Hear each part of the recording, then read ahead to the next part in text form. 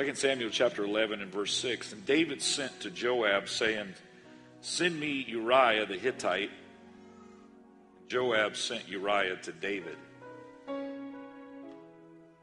When Uriah was come unto him, David demanded of him how Joab did, how the people did. Joab, of course, was the lead general. Uriah was one of his right-hand men. They were out at war against the Philistines, and they were on the battlefront, and sends a message to Joab to send Uriah home. And when Uriah comes, he sort of debriefs him how the war prospered. And no doubt, Uriah gave a report of what was happening on the battlefront. And David said to Uriah, Go down to thy house and wash thy feet. And Uriah departed out of the king's house. There followed him a mess of meat, possibly even elk meat, coming from the king's house. But Uriah slept at the door of the king's house with all the servants of his Lord, and went not down to his house. And when they had told David, saying, Uriah went not down unto his house, David said unto Uriah, Camest thou not from thy journey? And why then didst thou not go down into thine house? And Uriah said unto David, The ark and Israel and Judah abide in tents, and my lord Jacob, now he's referring to his general, and the servants of my Lord, referring to his fellow comrades, his fellow soldiers, are encamped in the open fields. Shall I then go into mine house to eat and to drink and to lie with my wife? As thou livest and as thy soul liveth, I will not do this thing. And David said to Uriah, Tarry here today also, and tomorrow I will let thee depart. So Uriah abode in Jerusalem that day. He extended his stay, because the plan was not going as King David had hoped for. And the morrow, and when David had called him, he did eat and drink before him, and he made him drunk. And at even he went out to lie on his bed with the servants of his Lord, but went not down to his house. Even the second night, even under the intoxication of being made to drink wine by his king David, of course, having ulterior motives. Uriah was such a man of principle that he still would not go into his home, which he had every right to do, and be with his wife because of the reasons that he stated. I want to speak tonight for a few moments in your hearing on this subject, the second stand. The second stand. Would you bow your heads and pray? Lord, we're thankful to be in your house tonight and thankful for your presence. Thankful for the glory of the Lord that we feel. What a great God you are, Lord. What a loving Father you are. And I know, Lord, you love each and every one of us, and you are speaking to us in a very direct, powerful way. Help us, God, to respond. Help us to heed the word of God. We ask all these things in Jesus' name. Everybody said amen. You may be seated. Thank you so much for standing. I'm so thankful for all of you that are here tonight. In the story that we read this text from, David the king had an affair with a married woman named Bathsheba. And I don't even know if we should call it an affair. We find a way to use all this modern day euphemistic language to make something sound like it's not really bad. But why don't we just call it what the Bible calls it? He had committed adultery.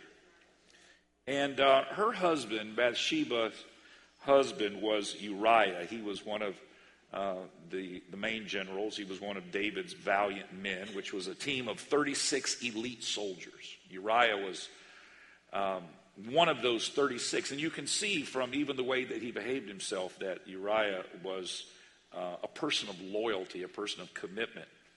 And they were in a battle. Joab, of course, was the general. He was an amazing warrior.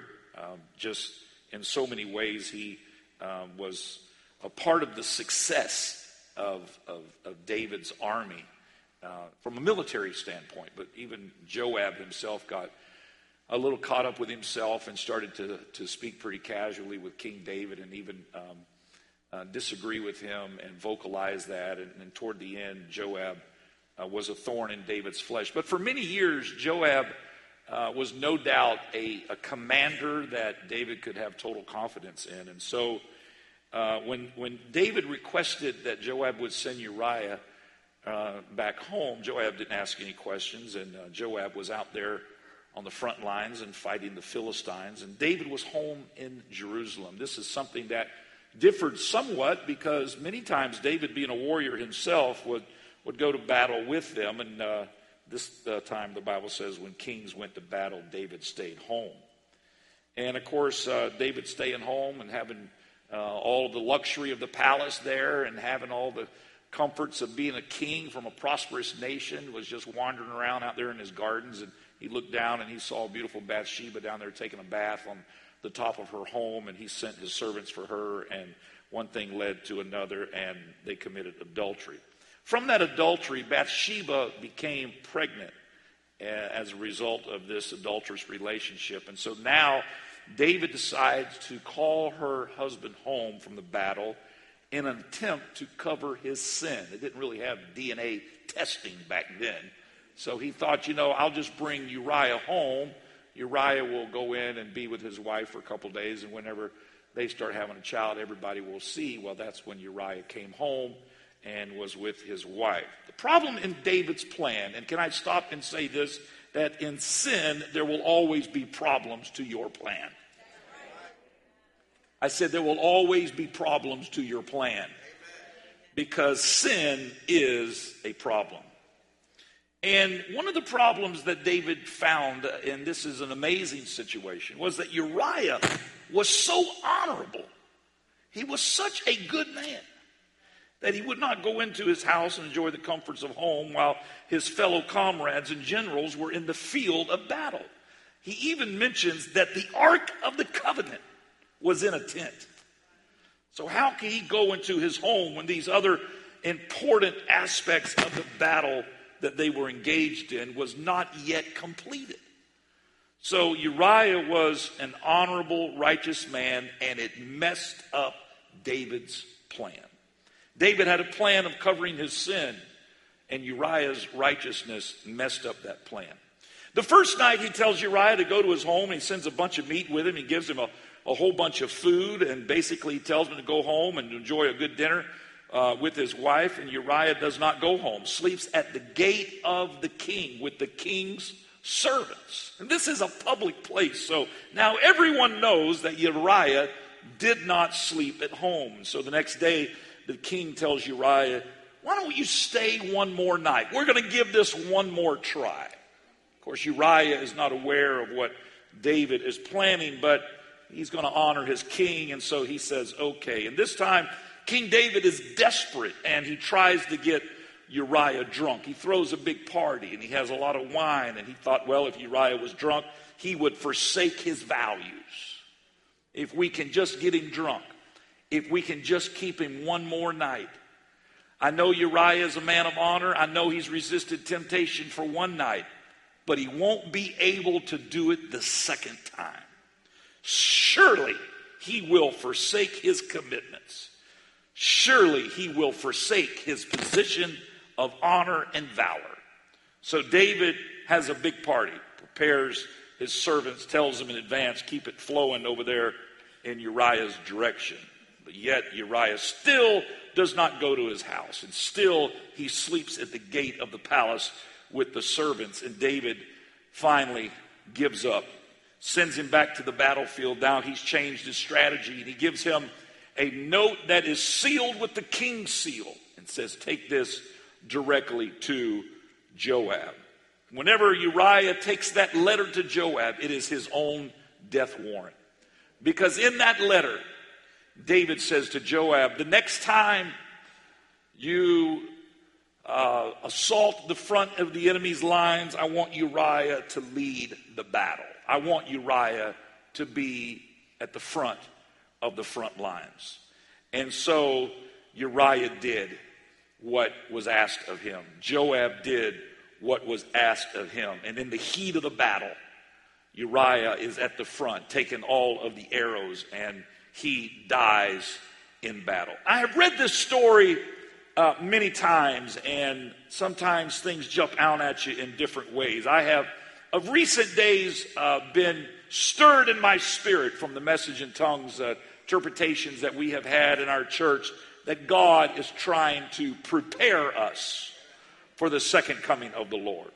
Like a loving parent, he has told us that it's not enough that you have served God in the past. It's going to matter what you're doing now. It's going to matter what is in your heart now, what you believe now, where your affections lie now. David tried one more night. He tried one more time to get Uriah to abandon his convictions. And if Uriah would have forsaken his beliefs on the second night, the commitment to principle on the first night would have been of no effect.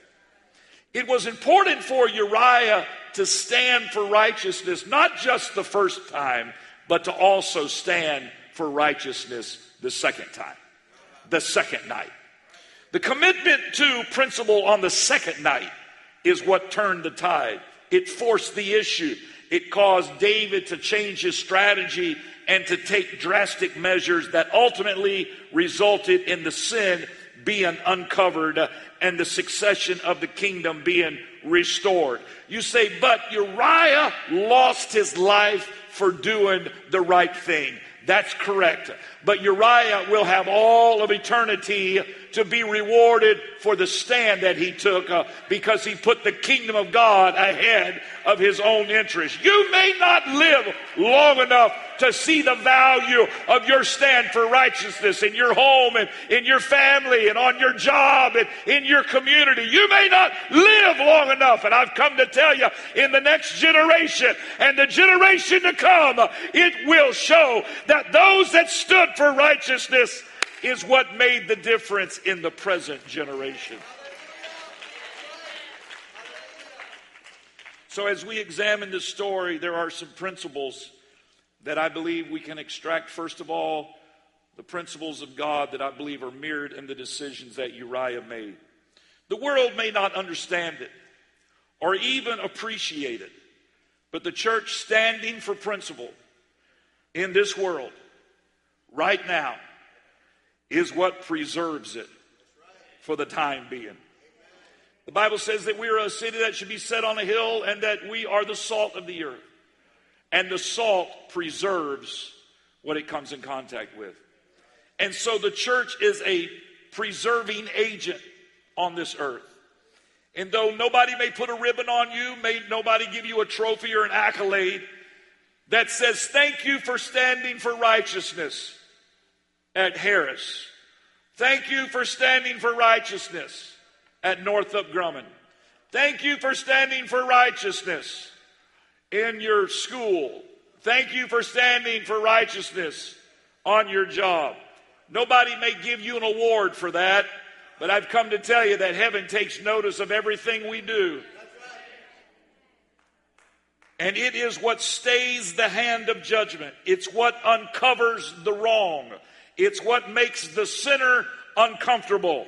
But that is the job of the righteous. Our job is not to go along and get along. Our job is to stand for righteousness regardless of how it is, whether it's popular or not with our co-workers, with our co-family members. It's not about pleasing man, it's about pleasing God. And sometimes you've got to be like a salmon and swim upstream and go against the current. But ladies and gentlemen, every time you and I stand for godly principles, it is more than just an individual decision. It alters judgment. It alters the hand of God upon the face of the earth. The church was not designed to accommodate sin. It was not designed to keep silent in the face of sin. The church is established by the Lord to be a light to shine in the midst of darkness. And I'm glad to know that historically, the church has attempted to do that. But ladies and gentlemen, it is not enough to stand for principle in the past, only to abandon it in the present. It is not sufficient to have a history of righteousness. Well, we stood for what was right the first night. Well, we did the best we could for a while. It's not enough to just have a track record of doing the right thing. God is looking for a people. God is looking for a church. God is wanting to know, are there righteous people that are still standing the second night? That are still standing the second generation? That's still standing, even though we've come through it. It's not over with yet. And it's going to be when God returns that he's looking for those that are taking the stand then. Not that have a pedigree of righteousness, but those that walk in righteousness in the present tense.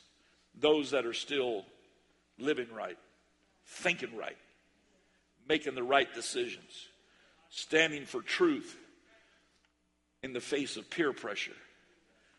Is there anybody that will do the right thing just one more time? Is there anybody that will live right just one more night? You have to stand for righteousness the second time, the second night. I wouldn't give you 2 cents for a church that used to have a standard of righteousness. Well, we used to do this. We used to do that. That's not going to help you now.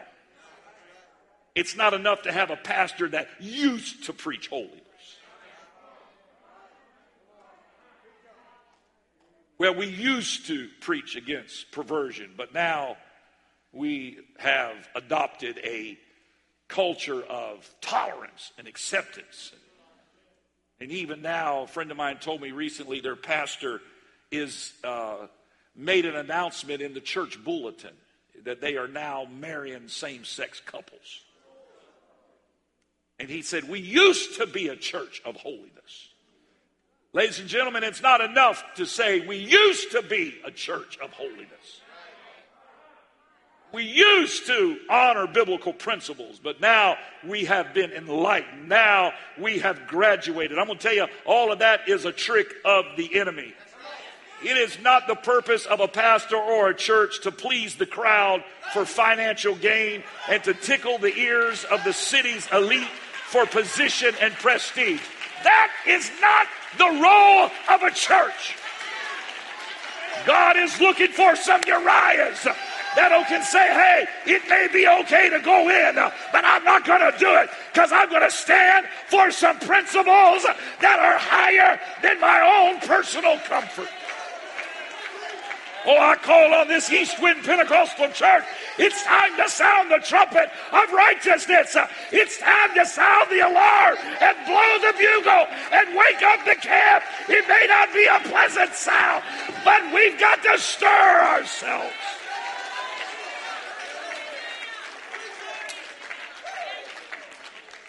I call on young ministers and young people to sound the alarm, to preach the word, to stand for truth.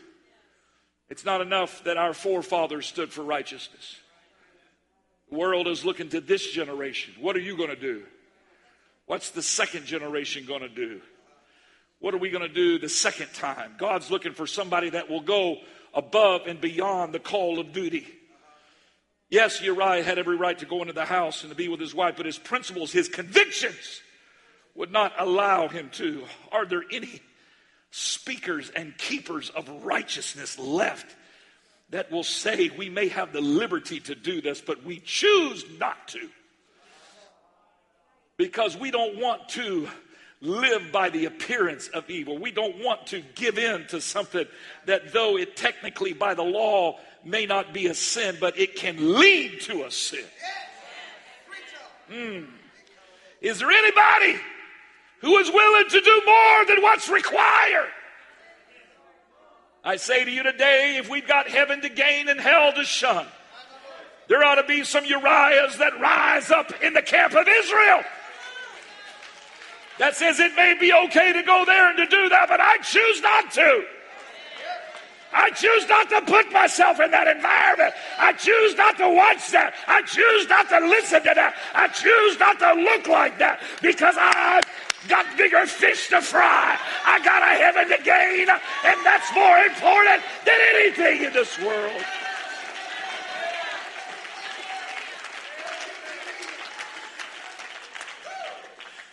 Is there any parents that will stand for what is right, even in the face of fear, even in the face of wanting to please your child? Is the call of righteousness still strong? Can we still stand for truth just one more generation? Just one more night? Can we be clear what is right and what is wrong just one more time? Just one more time. Can you stand by the principles that God have given us in the Word? It is without a doubt the best thing that we can do for our families is to stand for righteousness. They need the righteous, and even people that will not tell you, they need you to stand for righteousness. They need you to stand true just one more night, just one more time. Don't give up now. We're too close to heaven. We're too close to the last lap to run out of gas. Put the pedal to the metal. Stay true to God's word. Just one more time. Just one more decision. Jesus prayed the second time in the Garden of Gethsemane, and then the third. And that's when he got the victory. For the Bible said he went away again the second time and prayed, saying, "Oh, my Father, if this cup may not pass away from me except I drink it, thy will be done." If Jesus, God manifest in the flesh, had to pray more than one time, is it possible that we're going to have to pray more than one time?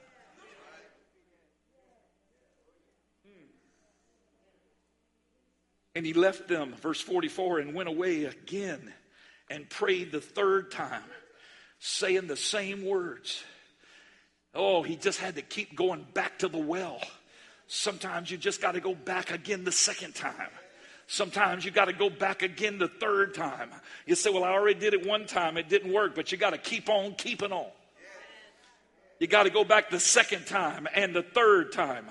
In the book Outliers by Malcolm Gladwell, he studies people who are so exceptional in their field that they are outside of the statistical data. They are outliers. He studies soccer players in Europe and violinists and Bill Gates and computer whizzes, and studies hockey players in Canada. And he wanted to know what causes certain groups of people to excel, to be outside of the statistical data. He studies these planes that went down from other countries, many of them from South Korea. And in each instance, the co-pilot knew that they were neglecting something that was of utmost importance, like fuel running dangerously low. And in each case, the pilot was preoccupied with weather or ILS, instrument landing systems, or something else that was out. And the co-pilot was very subtle. He was too quiet in bringing up what the true issue was. And the result was a crash in each instance and many lives being lost. They learned that in the culture that these pilots were from, they were not comfortable with forcing the issue, with speaking up,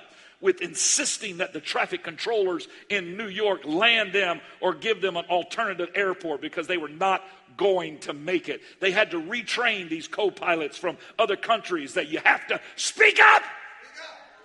You can't stay silent and die and go down with a plane full of people. You may be the co-pilot, but if you're running out of fuel, you got to speak up and say something. Oh, I say to this generation, it's not enough to stay quiet and allow the ship of Zion to go down. Somebody's got to stand up and say, not for me. As for me and my house, we will serve the Lord. Lives depend on it.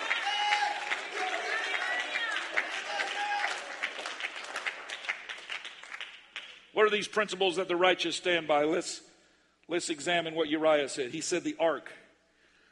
I can't go into my home because the ark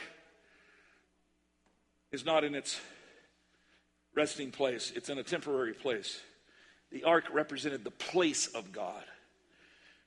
He was saying, and this was a principle, the things of God cannot be in a lesser position than the things of man. That's the principle he was saying. I can't go into my home while the ark is still in the field. Because the things of God cannot be in a lesser position than the things of man. The house of God cannot be in an inferior position to the house of man. There was a time, ladies and gentlemen, when man put such value on the house of God. You go into these little towns of historical America, and the church was the center of the city. It was the biggest building in the city. There was pride that went with that. There was a blessing that comes with that. When the house of God is respected, there's a blessing that goes with that. I don't know about you, but I was brought up in church. I've been in church since I was 2 weeks old. And there was a time when kids were taught to respect the house of God. I got a whipping when I got home if I took my shoes off in church. Now kids come to church and parents have got a smorgasbord of sweets and M&Ms and everything else out there, and you'll treat the house of God like it's a movie theater. I don't understand it. I'm thankful that God has blessed us and helped us to stay true to this principle, and we have a beautiful place that we worship in. But I've gone to some places where the church was falling apart. The carpet smelled like urine, and the roaches were doing push-ups in the corner. And everybody else was living in a mansion. And the house of God looked like a glorified outhouse. That doesn't bring glory to God. But you get a bunch of people together, which is one reason I think East Wind is blessed. Because what you see today is because of people that have sacrificed.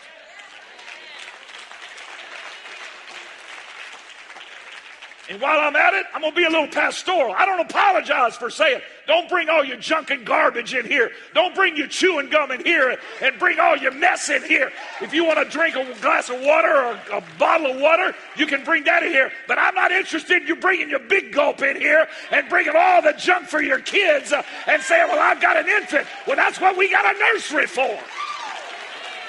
We got to keep the house of God in a pristine place because it's God's house. It represents the things of God.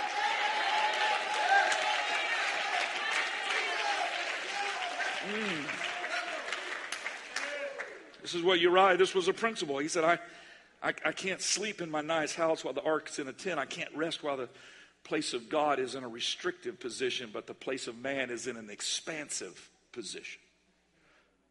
Show me a place where people put the house of God first, and I'll show you a place where the people of God prosper. We stand on the shoulders of a generation that has put the house of God first.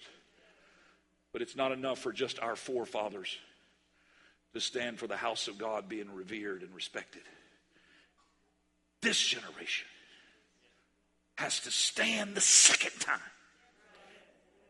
The second generation must stand for putting God's house above their own house. They're saying it ought to be the nicest building in all of Palm Bay. Still bothers me. I know Brother Richie says it's like having built-in, speed bumps, but it still bothers me driving in this parking lot with dips and gaps, and I still don't like it because this place represents the place of God. And I think the outside ought to be as beautiful as the inside. So we're gonna get that parking lot fixed. The devil is a hair lip. We're gonna do it one way or another. They got to come in and take all of it out. They got to redo all the bedrock and everything, but I don't care what it takes, we're going to do it. Because it's going to look nice around here. Right now, once you get inside, it looks great. I told the kids as we were pulling up tonight, I said, I love the way that new foyer's got all them lights. It just looks like a big jewel just sitting up there on the side of Emerson and Americana when you pull up. I want to drive by it and say, that's my church. That's where I go to church. That's where the name of Jesus is represented. I sleep better at night if I know the church is taken care of. Oh, I hope you get a revelation. There's nothing like saying, I'm going to honor the place of God.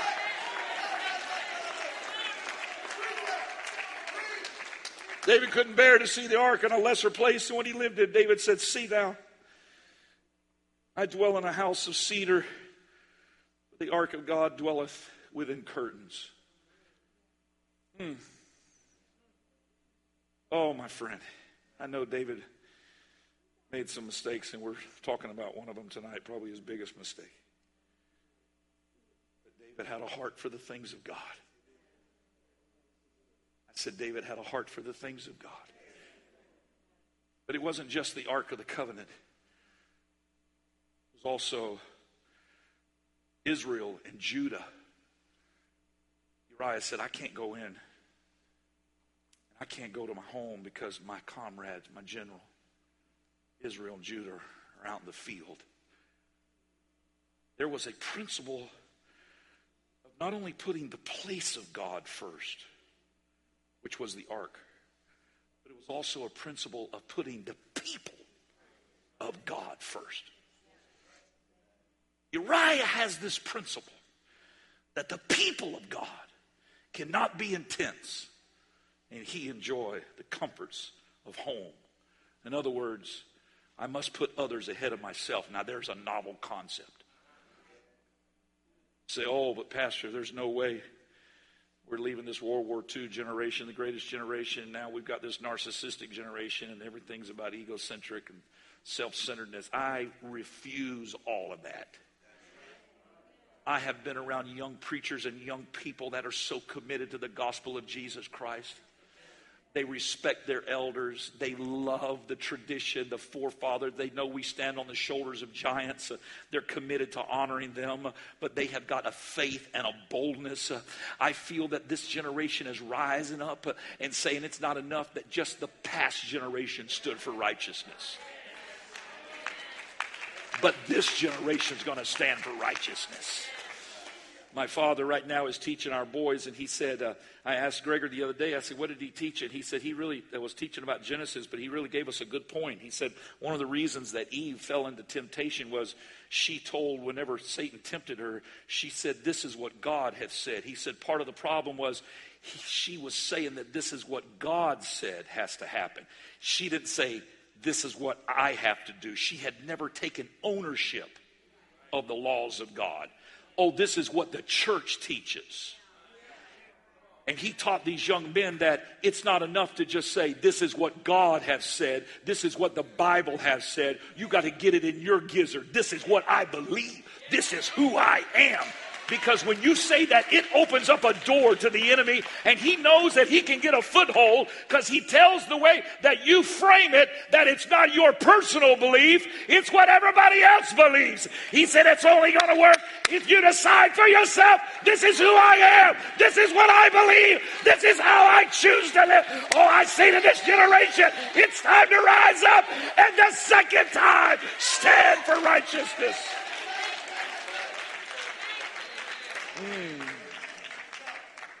Your greatest danger, ladies and gentlemen, is not being with God's people in God's house. I'm going to stand right now and refute everything you've heard on the news and everything that you heard that's been going on for the past 10 months in this country. You are not in danger being in God's house with God's people. I feel a boldness of the Holy Ghost.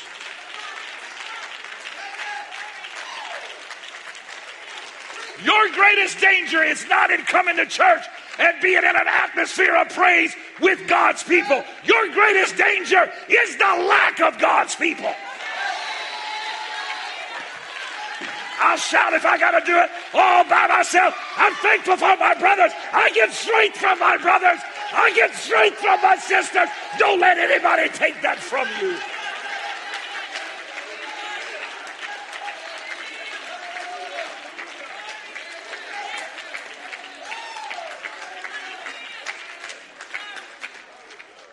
When Jacob heard that there was food in Egypt, he sent his sons.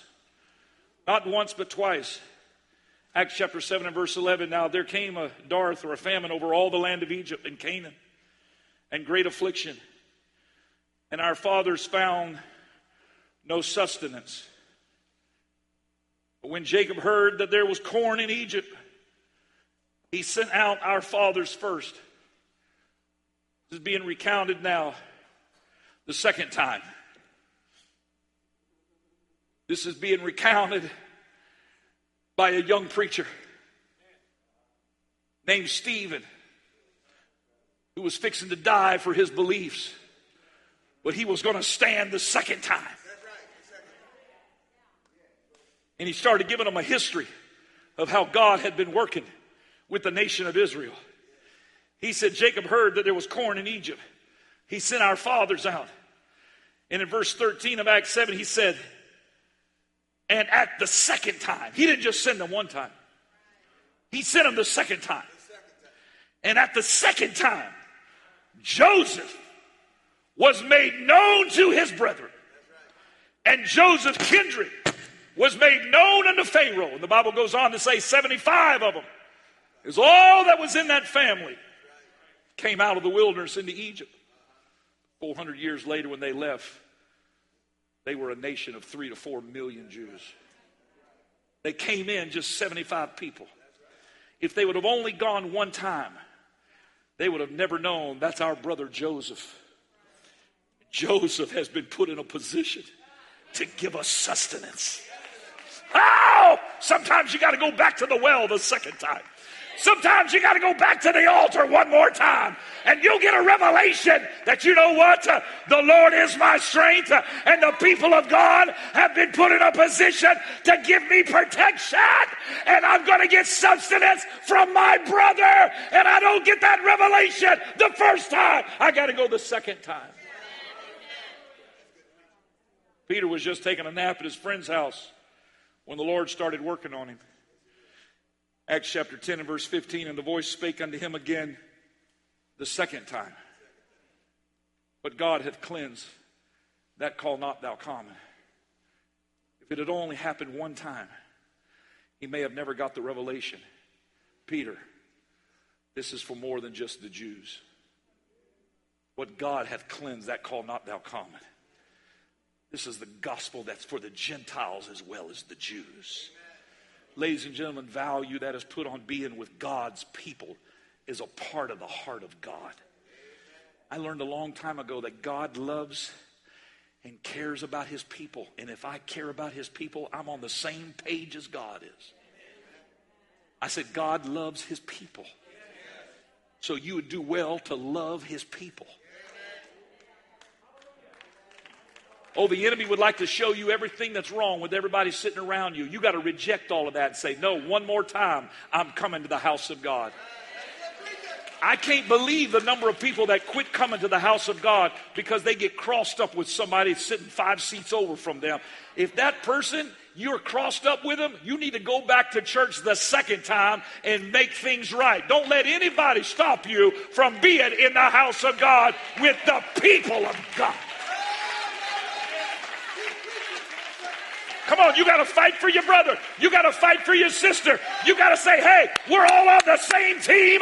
We're all in this together. We're going to get to the other side. But we've all got to stay on the boat. King Balak wanted Balaam to curse the people of God. Balaam could not do it. Every time he'd open his mouth to curse them. He wanted to. He was being paid good money to curse the people of God. But every time he'd open his mouth, he'd work on something really good, kind of a curse, some sort of a hex he could put on them. He'd get it all worked up in his mind. And then he'd open his mouth, with his hands outstretched over that army as they stood up on that mountain. He's ready now to curse them. All of Balak's men are standing around. Balaam's, the great prophet of Israel, is going to curse his own people. And he'd open his mouth. Bless the people of God. Give them great victory. Woo! Come on, just one more time. You got to say, hey, I'm thankful I got a brother or a sister that's going to stand for righteousness. And you know what? I'm going to bless you. I'm going to say, God be with you. God keep you.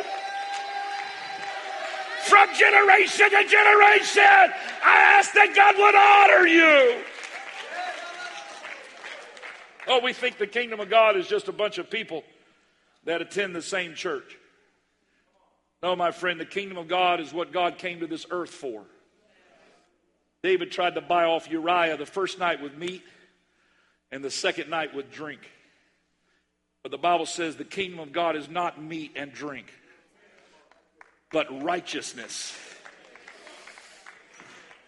Romans 14:17, for the kingdom of God is not meat and drink, but righteousness and peace and joy in the Holy Ghost. Oh, hallelujah. You want to tell you what the bottom line is? Uriah had a revelation of what the kingdom of God is. We do well to get a revelation of what the kingdom of God is. It's not meat and drink. It's righteousness and peace and joy. And it all came from God. He gave us the joy. He gave us the peace. He's the righteous example. The kingdom of God is built when the people of God do the right thing just one more time. When the righteous take a stand just one more time. When the people of God do the right thing just one more night. The kingdom is preserved. Uriah lost his life, but the kingdom was preserved for the next generation. Ladies and gentlemen, Jesus is coming back the second time. I said, he's coming back the second time. He came one time, and we're celebrating that now, but he's trying to point us to the second time. He honors the fact that we remember his birth, but he keeps reminding us it didn't stop at Bethlehem. There's coming a day, that great getting up morning. Come on, saints of God. We got to stand for righteousness one more night. One more day, one more generation, one more time. This is who I am. I am a child of God, and I choose to stand and to do that. That is right. One more time. Stand to your feet. Hebrews chapter 9 and verse 28. So Christ was once offered to bear the sins of many, and unto them that look for him shall he appear the second time without sin unto salvation. You're looking for the Lord to come one more time. I wonder if you'd step out from where you're standing and come down to this altar. And I pray that as you come down to this altar, you would let your footsteps communicate. I'm looking for his soon appearing. I'm not so caught up in this world that I'm comfortable here. I think it could be that God's making us uncomfortable so we'll get hungry for heaven. But there's something rising up in the church. Come on, one more night, one more week, one more generation, one more time. I'm going to go into the house of God. Oh, I'm going to worship God one more time. I wonder if God's people could make a commitment right now. Say, I don't care what comes against me. I don't care what winds of adversity may blow. As for me and my family, we're going to value the principles of God, the place of God, and the people of God. I say we're going to value the principles of God, the place of God, and the people of God one more time. That's your prayer. Would you lift your hands now all over the building? Come on, lift up your voice. This is the day that the Lord hath made. I will rejoice and be glad in it. Even so, come, Lord Jesus.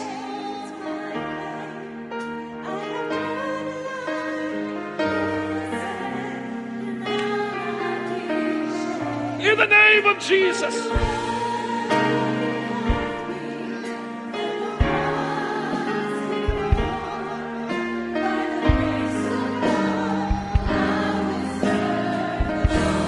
In the name of Jesus. Come on, I made my decision.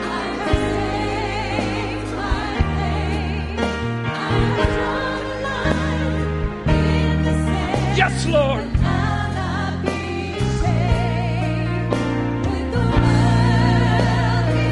In the name of Jesus.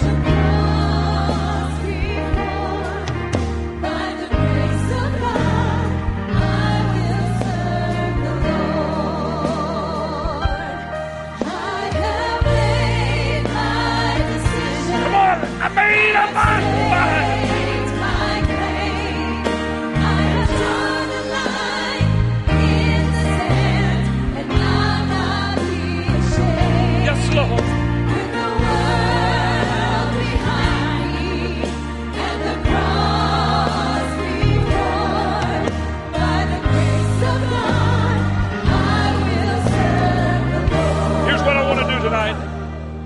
this in the Holy Ghost. I'd like for everybody that's between the ages of 12 and 20 to come up on this platform. You're between the ages of 12 and 20. I want you to come up here and stand behind me on this platform. People are under such an attack. It would blow your mind what these young people are going through. They hear the voices of the world every day. Tell them, come on. Just go into your house. It's your right. Just go in, lay down. Take it easy. Hang your harps up on the willow trees. Be at ease in Zion. I wonder if this great church would stretch your hands forth right now. Would you pray for this second generation right here? Would you pray that God would give them an anointing and a boldness and an authority in the name of Jesus Christ? Come on, we're going to make it our own conviction. It's not just what the church teaches, it's what I believe. It's who I am. Come on, I want you to really pray. In the name of Jesus Christ. Come on, pray like your life depended on it, because it does. In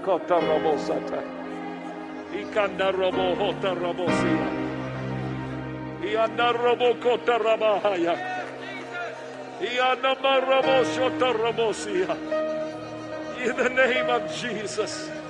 In the name of Jesus. In the name of Jesus. In the name of Jesus.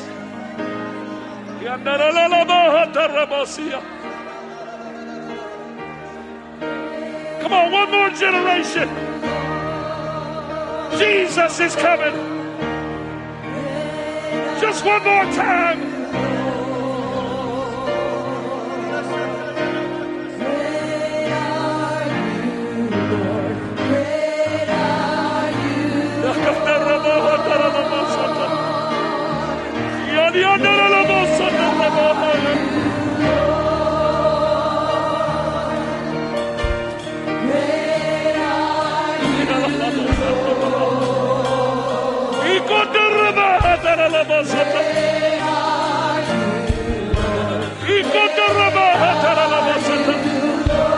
In the name of Jesus.